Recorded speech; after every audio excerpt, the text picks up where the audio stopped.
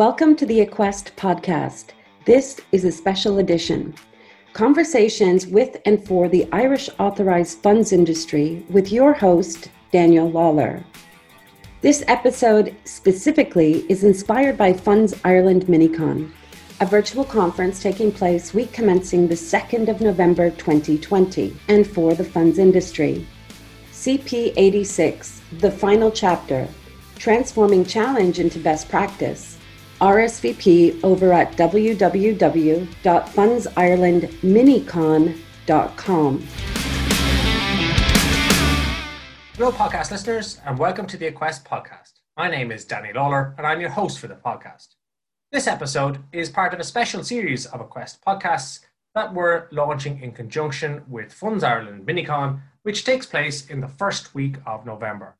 Funds Ireland Minicon is a virtual conference that is free to attend, and it's all about CP86 fund management companies and what lies ahead. So if you're interested in attending, just check out fundsirelandminicon.com. You're able to register there and attend first week in November.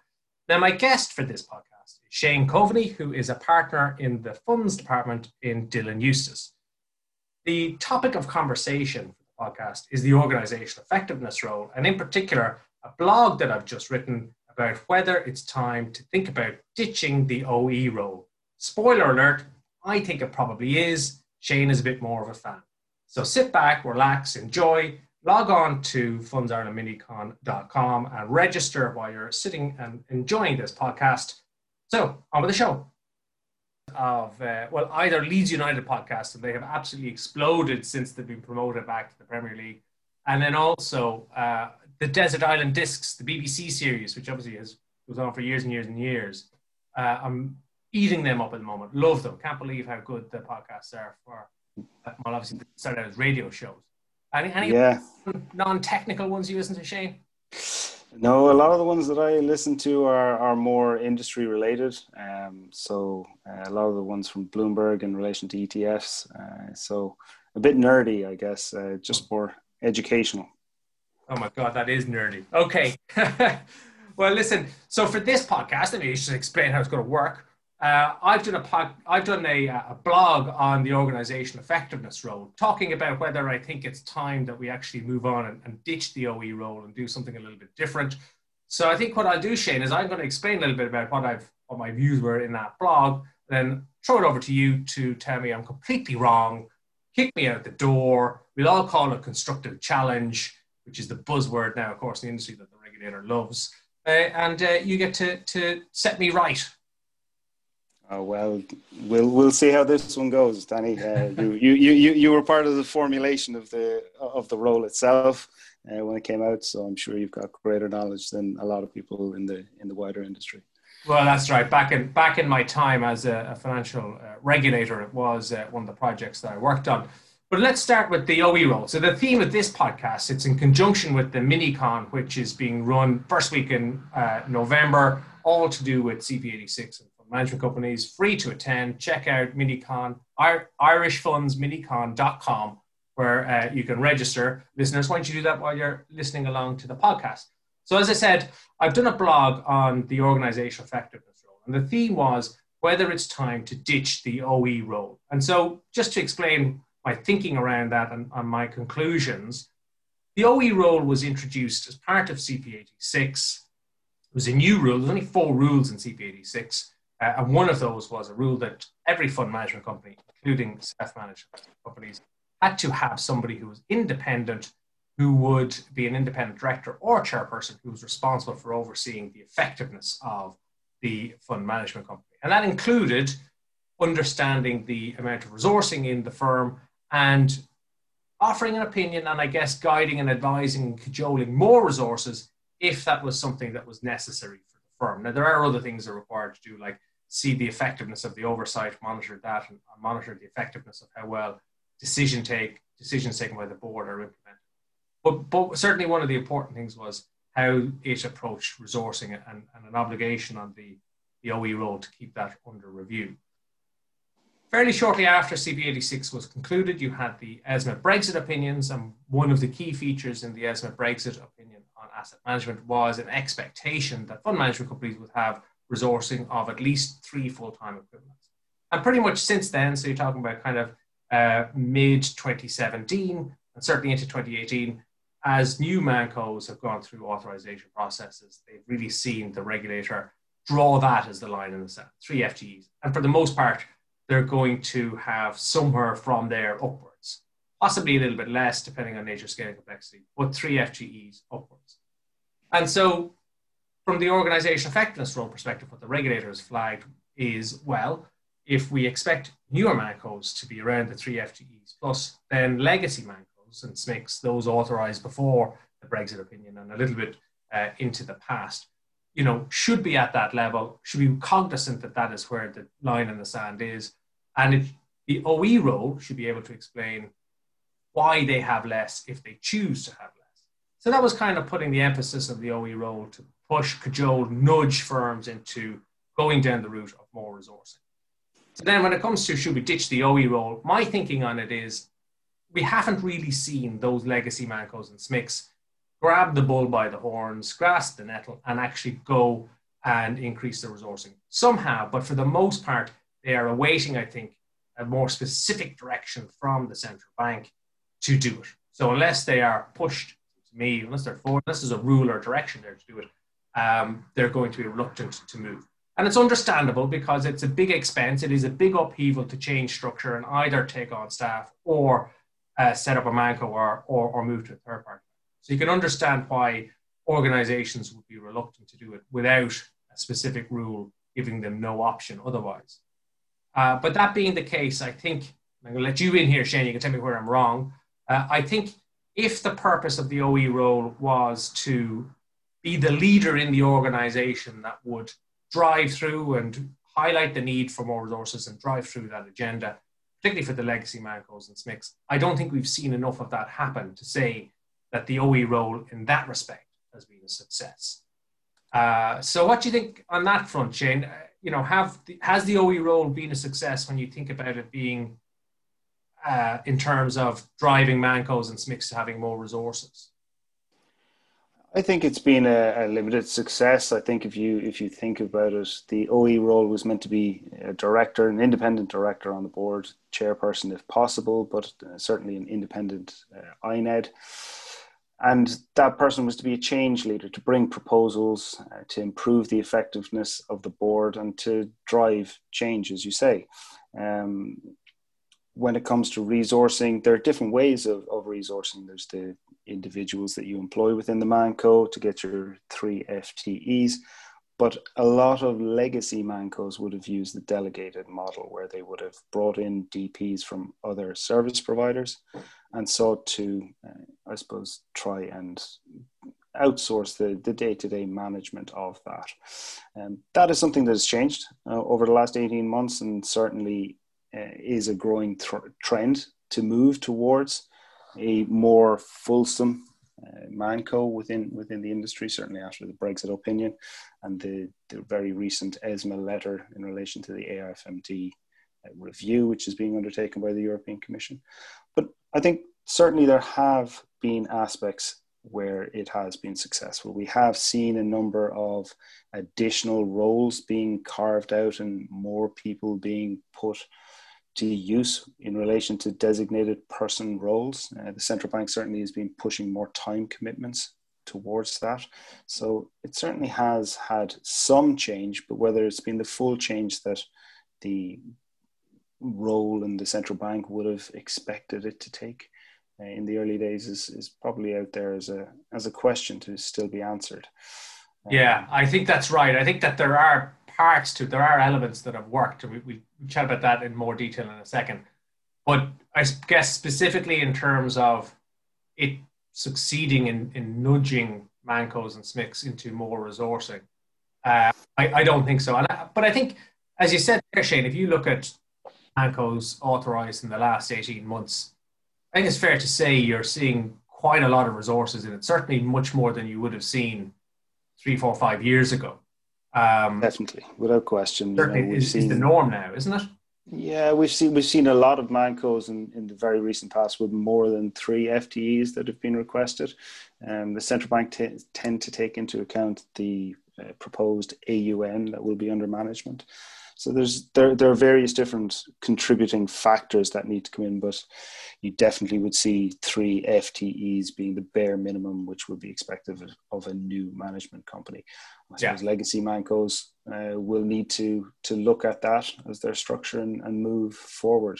The central bank's review of what we call CP86, or the Fund Management Company Guidance, certainly is likely to put a heavier weight on having more people within the organization. Yeah, I think that's right. I think we have seen in the last 2 years, Mancos have no choice if they want to get authorized, but to go down the route of full-time staff. I haven't seen a lot of evidence amongst the legacy cohort of them doing the same, of them actually going down the route of putting in that kind of level of resourcing. It has happened where either they're older Mancos that are more what we call normal operating Mancos, and they're in the business, so it's not such an issue for them. You see it often if the firm has an ask of the regulator. So you have a change of DP, for example, that the regulator will then start to ask around time commitments.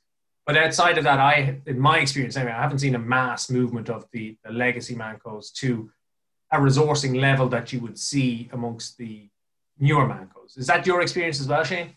I think that's a fair comment. I think that would be a general observation that we would see in the market. What we're seeing now is a lot of self-managed investment companies, or SMICs, that would have been there and would have had the requirement to have an OE director moving and considering the management company role. So there's starting to be movement. Whether the movement should have taken place 4 years ago, in early 2017, late December 2016 when this came out, I suppose is open to question. But certainly we are starting to see movement, but up until now it's been slow. Yeah, I think that's fair. I think looking at it from a regulator perspective, you would prefer for the market to move itself to a certain position or to change its own behavior. So you'd prefer if you could nudge the organizations to do something differently rather than immediately running through to rulemaking, because rulemaking is more of an impact on the market. It's kind of hard to gauge where to set the level, how to set the level, and whether if it was 2, should it have been 3, should it be 1. So it is kind of hard to do it in a rulemaking way, and it would be better to nudge behaviors, which I think the OE approach was hoped that it would do that. But I think having seen that it hasn't really happened, and it's, as I said, it's understandable because of the upheaval involved for legacy Mancos and SMICs in moving the resource model. It does look like it's only going to be done with the direction from the central bank. And I think we're getting to the point where that will issue. I wouldn't be surprised if that's the outcome of the Dear CEO letter on the CP86 thematic review that the regulator will drop very shortly, we think. Yeah, I think certainly we're expecting the Dear CEO letter to come out in the next 4 to 6 weeks. There's probably been a slight delay over the pandemic that we've been experiencing in the first half of this year, but I do expect there to be slightly more focus on that. If you look at the speeches and the presentations that have come out from the central bank in the last 18 months, they've certainly been pushing that message out. So I do think it will certainly be something that will come to the fore in this review. Yeah, absolutely. And so assuming that's the case, I'm looking again then at the OE role and the theme for the blog and for the podcast. Should we ditch the OE role? Well, if we think, I guess, expectation, I don't know, but hope was that it would do the job of nudging the firms into more resources. It hasn't happened. So if that's the case, should we ditch the OE role? My feeling on that is, while there are some good parts to the OE role, it's very similar to the chairperson role. And my inclination would be to roll the two of them into one, require an independent chairperson. So often they are independent, but it's not required at the moment. So require an independent chairperson, roll in the OE role and the chairperson's role, specifically say in guidance issued by the central bank that part of what the chair will do is this OE type approach. So they will be on the lookout for improvements. They'll be asking, can we do this better? And then driving through those changes. But they'll do it in the context of also being the chairperson. And then I think when it comes to things like time commitments, that I would see a knock-on impact, because if you're doing both roles, there are efficiencies there. And whereas today you tend to see OE roles where they've had clearance from the regulator on time commitments. It's usually in the 6 to 12 days bracket. I could see that it's reasonable that that could be scaled back, because whilst you're doing the OE role, you're doing it in the context of the chairperson's role. So the OE element might be 2 or 3 days instead of 6 days, for example, because of the efficiencies. But that would be my suggested approach. So you keep the good elements of the OE role, but roll it in with the chairperson role. What do you think? I certainly think there will be improvements to the OE role. When it came out first and the guidance was issued, it was very much a case of not looking to be very prescriptive and not have a one size fits all for everybody. I think that was one of the key drivers and one of the, I suppose, benefits of having it, because you have to look at the nature, scale and complexity of the funds that are under management. You have to look at the number of funds. You could have one management company where they have one umbrella platform which they manage with 4 sub-funds, whereas you could have a second management company with 50 umbrellas or 100 umbrellas with numerous sub-funds. So there are different complexities. So a one-size-fits-all model just, would seem to run counter to what we're looking to achieve here. Having an independent chairperson in situ would seem to run against what happens in a lot of different jurisdictions, both in Europe and throughout the rest of the world. So I think prescribing that would go a step ahead of the Irish Funds Corporate Governance Code, which is, though voluntary code to be adopted, is adopted quite broadly across the industry. So I do think there will be updates and there will be enhancements to the OE role, but we can't lose sight of the fact that in the first feedback statement in November 2015, the central bank came out and said that the internal audit role was going to form part of the organizational effectiveness piece as well. So, that has certainly been a very strong positive from it. There's certainly been strong positives in relation to considering conflicts of interest at board level and the effect that it has on the management companies and the funds that they manage.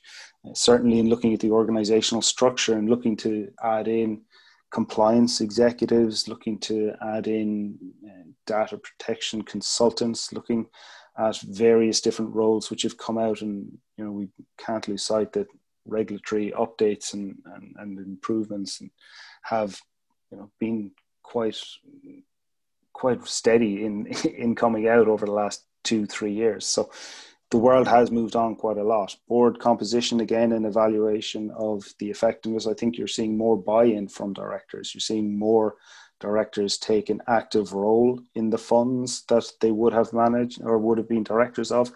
And the Mancos are taking more enhanced roles and effective roles in the management of the funds that they have been appointed to. So there are certainly a lot of benefits, a lot of things that are moving. But if we get too draconian, you could see a backlash from industry. We have the European passport where AIFMs and UCITS Mancos can passport into Ireland. There are certain industry participants who are using that model. So, the central bank needs to still have a concerted effort to make sure that they are able to oversee the management of the funds which are authorised in Ireland.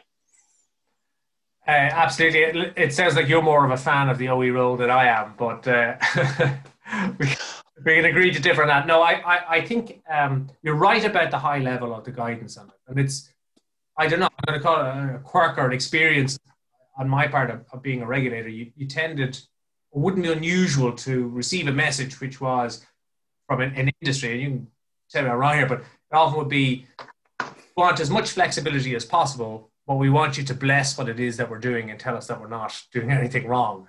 And with the OE guidance, it is very high level. So it does give a lot of scope to individuals and firms as to how they go about carrying out the role, which is both good and bad.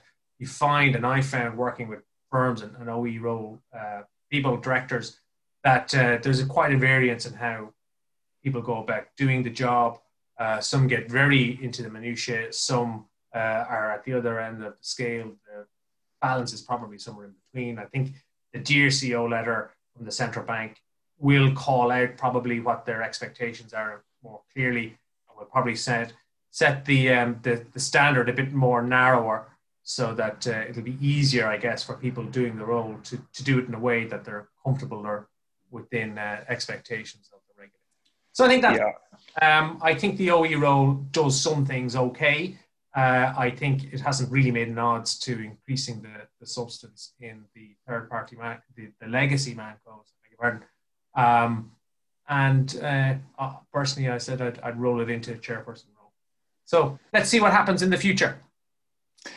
Yeah, let's see. We won't have long to wait, I'm sure. So we can reconvene and have a discussion once we know what's contained within the Dear CEO letter. Absolutely. This is certainly one thing we'll be having on our agenda at Minicon. And of course, if I've got it completely wrong, Shane, we can just edit this podcast and remove it from history, or redo it and pretend I got it right. But let's see what happens. It's not too far away. Just to wrap up then, thank you very much, Shane, for your time. Really appreciate you coming on, giving us your views on the OE role and success or otherwise of it. Thank you very much, listeners, for tuning in. If you are interested in Funds Ireland Minicon, check out the website, fundsirelandminicon.com. You're able to register there for attending the event first week in November, free to attend. Tons of interesting participants and tons of interesting content. So we'll catch you then. Thanks very much for listening. We'll catch you next time on the Equest Podcast. You've been listening to the Equest Podcast, a special edition. Conversations inspired by Funds Ireland Minicon. RSVP at www.fundsirelandminicon.com. For more information about Equest or Daniel Lawler, visit www.equest.ie.